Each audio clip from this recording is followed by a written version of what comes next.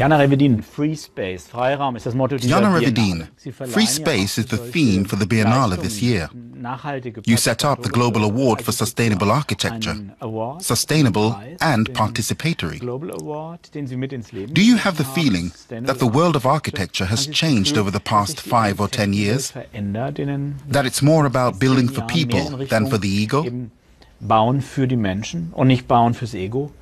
Es hat sich diese Zurückbesinnung der Architektur. Architecture has rediscovered its responsibility towards society with great vehemence, with great intensity. I think that's now irreversible.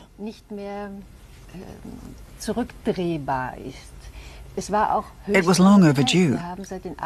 Since the 80s, we've been on the wrong path, one of endless growth. It's what the banks and insurance companies and business world have been telling us. And architects went along with that. It was a huge mistake on the part of our profession, but a new set of values has now prevailed.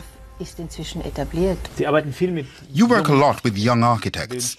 You're a professor of architecture. What are your students interested in? What do they want to build, create, shape? They want to do much more than just build. They want to shape processes. That's good. That's what we need. It's not about winning competitions with the biggest, most bombastic project. We need to transform our societies from within. The younger generation understands that we change society not with lustrous buildings, but through certain processes. Architects need to see themselves not primarily as providers in a commercial supply chain, but as drivers of social change. So the architect not as supplier, nor as a genius big shot with grand ideas, but as what exactly? A servant of society. That's what Le Corbusier said. No, it was Walter Gropius. So it's back to the 1920s. Yes, the wonderful 20s. So that means a commitment to social reform. Of